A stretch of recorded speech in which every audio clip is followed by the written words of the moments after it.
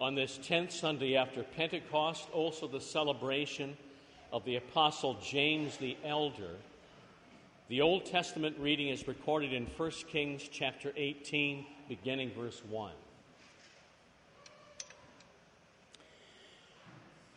Elijah and Obadiah. After a long time, in the 3rd year, the word of the Lord came to Elijah. Go and present yourself to Ahab, and I will send rain on the land. So Elijah went to present himself to Ahab. Now the famine was severe in Samaria, and Ahab had summoned Obadiah, who was in charge of his palace.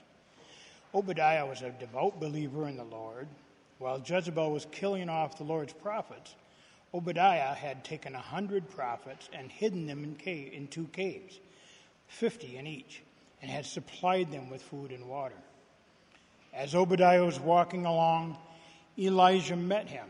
Obadiah recognized him, bowed down to the ground, and said, "Is it really you, my lord Elijah?"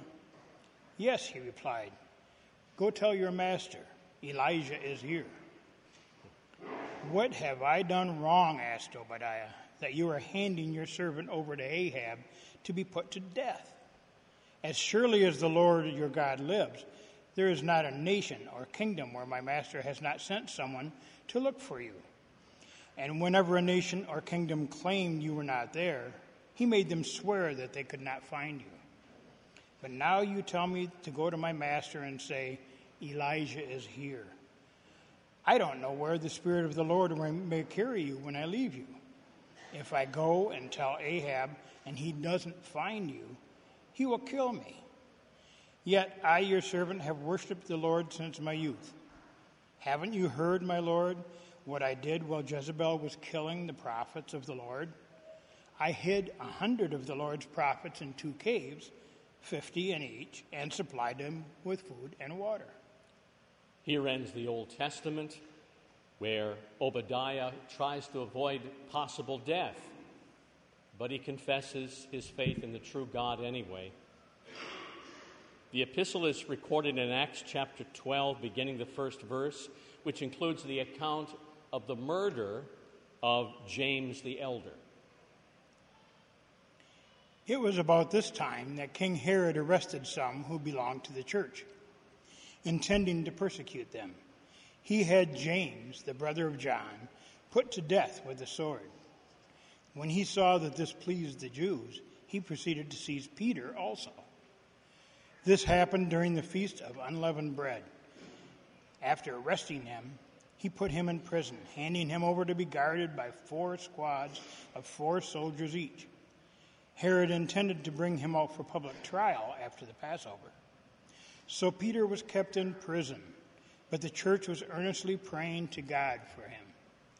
The night before Herod was to bring him to trial, Peter was sleeping between 2 soldiers, bound with 2 chains, and sentries stood guard at the entrance. Suddenly, an angel of the Lord appeared, and a light shone in the cell. He struck Peter on the side and woke him up. "Quick, get up," he said, and the chains fell off Peter's wrists. When the angel said to him, "Put on your clothes and sandals," and Peter did so. "Wrap your cloak around you and follow me," the angel told him. Peter followed him out of the prison, but he had no idea what the angel was doing, that what the angel was doing was really happening. He thought he was seeing a vision. They passed the 1st and 2nd guards and came to the iron gate leading to the city. It opened for them by itself, and they went through it. When they had walked the length of 1 street, suddenly the angel left him. Then Peter came to himself and said, "Now I know without a doubt that the Lord has sent his angel and rescued me from Herod's clutches and from everything the Jewish people were anticipating." O Lord, have mercy on us. Thanks be to God. We stand in honor of the Holy Gospel.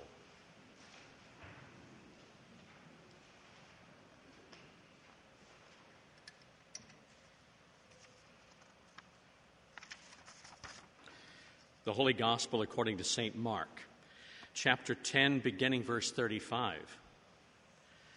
Then James and John, the sons of Zebedee, came to him. "Teacher," they said, "we want you to do for us whatever we ask."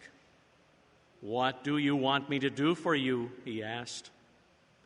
They replied, "Let one of us sit at your right hand and the other at your left hand in your glory." "You don't know what you're asking," Jesus said. "Can you drink the cup I drink or be baptized with the baptism I am baptized with?" "We can," they answered. Jesus said to them, "You will drink the cup I drink and be baptized with the baptism I am baptized with, but to sit at my right or left is not for me to grant.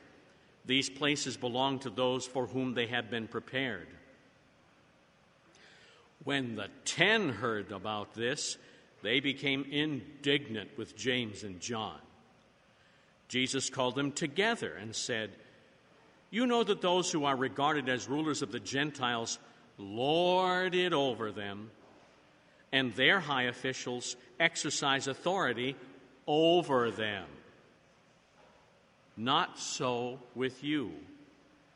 Instead, whoever wants to become great among you must be your servant, and whoever wants to be first must be slave of all.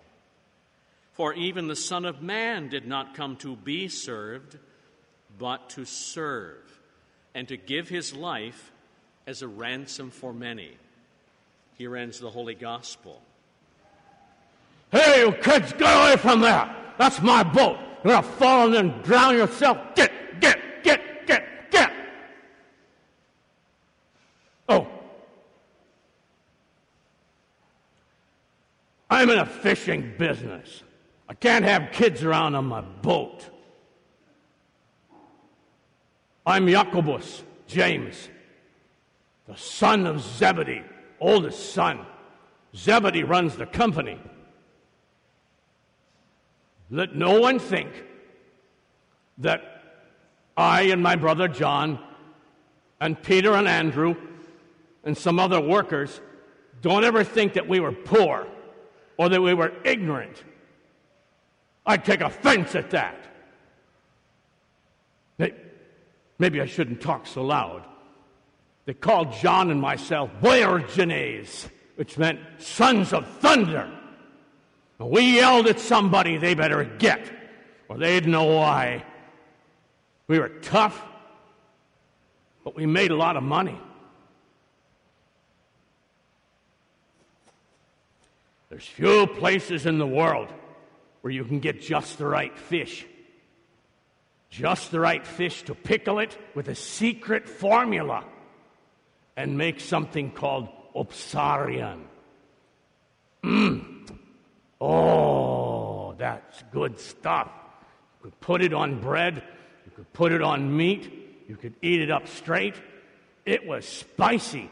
It was good. It was really good because we made money. And if you have money, you got respect. And if not, we'd yell at them.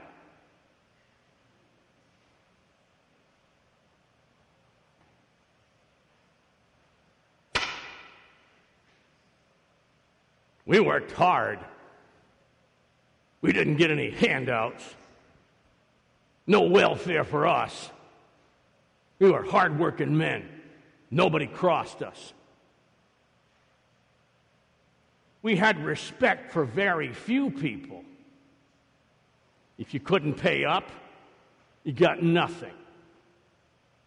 If you bothered us, well, God have mercy on your soul. However, on one occasion, we'd been fishing all night. By the way, we knew all the secret places. How many of you are fishermen? Well, that's right, you live in town. There's one. Nobody wants to admit they're fishermen because they can't catch anything, I'll bet. All night, secret places. We know how to catch fish, but that night we got not a blessed thing. So we're coming in, and Peter and Andrew are already washing their nets because they'd given up.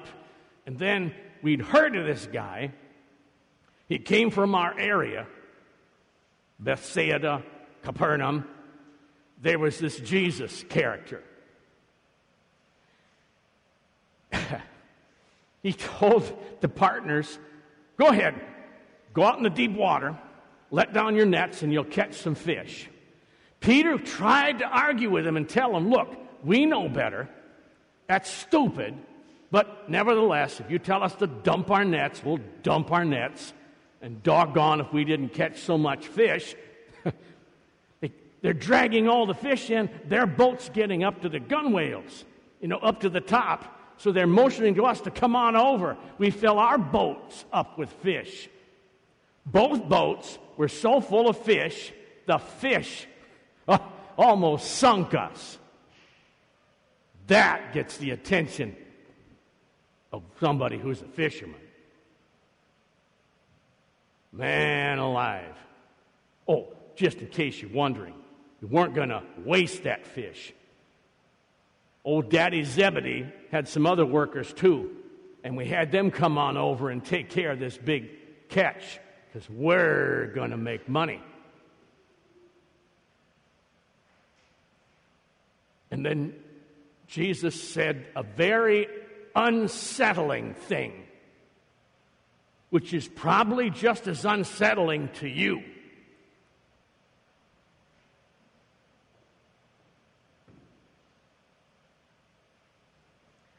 He said, come, follow me,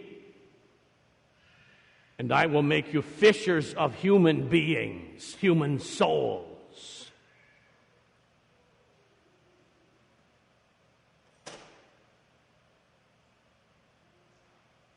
That was the end of riches. We left our old life behind. Because anybody that can take care of fish like that is the man who's going to take care of you.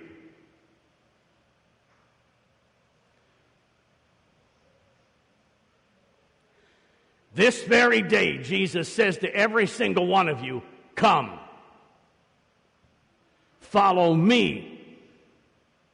Not follow what you think you want, not follow the ways of the world that you're going to still be rich, or at least not too bad off. The first thing is following Jesus in whatever you're doing in life, not money first and Jesus second. Do you know that that's idolatry? You can't serve God and mammon. Jesus said that himself. Jesus, the Son of God. First commandment says what? You shall worship the Lord your God, and him only shall you serve. Are you doing that? Well, you just think about that for a while. Only by the Spirit's doing did we leave it all, start following Jesus. Well, we didn't have to fish anymore. We got to see amazing things. On at least 2 occasions, there were big storms, which, by the way, can come up real quick on the Sea of Galilee. Storms like you had today, only quicker. Lots of thunder, lots of lightning. People die on the Sea of Galilee within a few hundred feet of shore. We'd seen people die.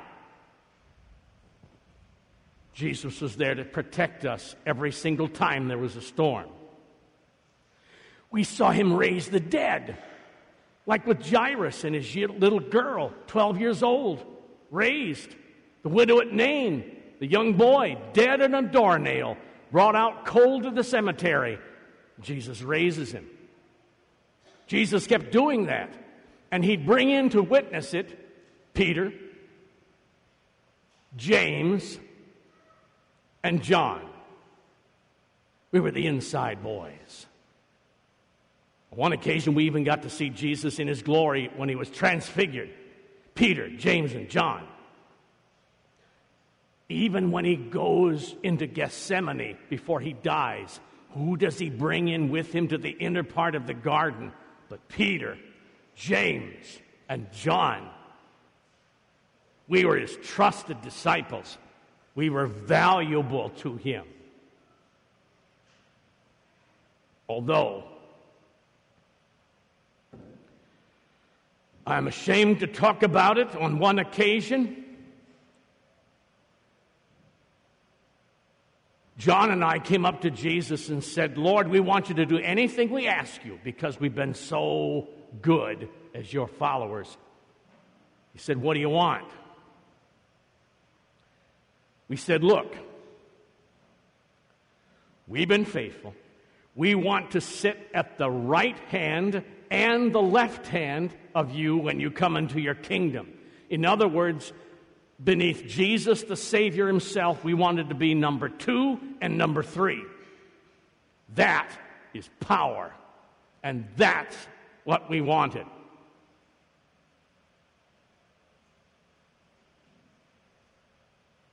What do you want out of Jesus today? Is he just there to give you stuff? Is he there to make your business successful and make you powerful? Is he there to watch over you and protect you from thunder and lightning?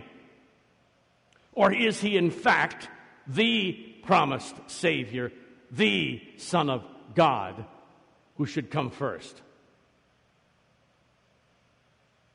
Jesus didn't say we couldn't be on the right and left, but he did say we had to drink a cup and be baptized. It'd be the cup of death, baptized not in water, but in your own blood. That's what would happen to him. And as for right and left, that's the Father's decision.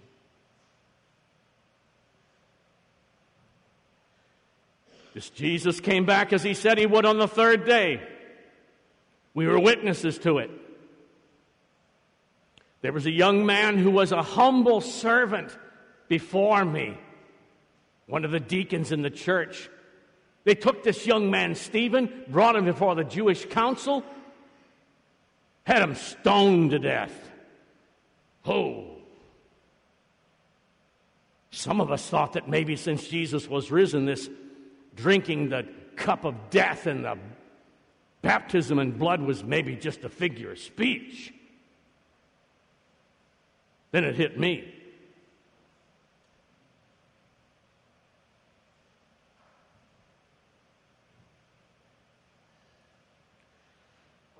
Herod Agrippa I, a tetrarch, which means a puppet king under the Roman Empire. The Romans ran the place, but Herod was the puppet king. And he had his own little private, secret, underhanded army. If you crossed Herod, stuff happened. Are there any Italians here? Hey, Goomba, stand up.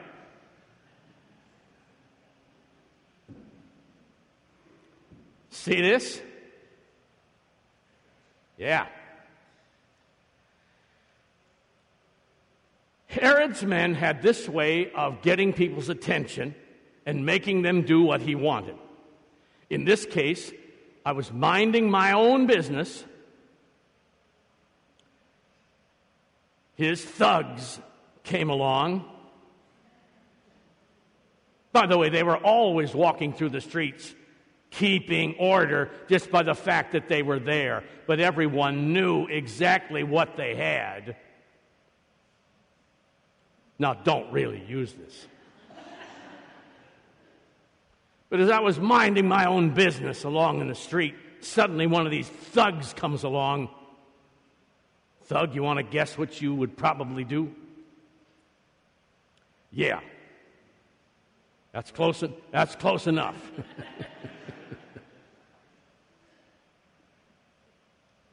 Just came in behind me and stuck me. Pulled it out, and they just kept right on moving. Somebody then noticed I started sinking down to the street. I've been run through with a Machaerus. He made it known then exactly what would happen to any one of these followers of this Jesus. Things would happen. You could die. And when he saw it went over so big with the Jewish populace, the next person he dragged in was Peter. Only this time he had the Romans do it, and the Romans were going to do it publicly. They were going to arraign him with a Roman trial, and then they were going to kill him. Every single one of you this day, this morning, this hour could die. Or, of course, most of you are saying, no, I don't think so. I've been to my doctor lately. I take my medicine. I'm not going to go walk out in an electrical storm, but I'm probably okay. Are you sure? I've been hanging on to a big piece of wood all this time, and for many Christians, holding their cudgel would often remind them that salvation came by means of wood, the cross. If you were to die this day, which you could, are you prepared to face God, to face Christ Jesus? Are you good enough? No! Unless you're perfect. The question is, do you believe in the one who died on the wood of the cross for you, in his love for you? When Herod's thugs took my life that morning, I had that living faith in my Lord Jesus Christ only, not in self, not in merit, not in goodness, not anything I had done, because I tell you, I wasn't the most godly person in the world. The wood, the cross, no matter when death may come, always know your sins, confess them, trust in Jesus on the cross, who also rose for you. Then you're ready. And God will never say to you, get. He'll always say to you, come.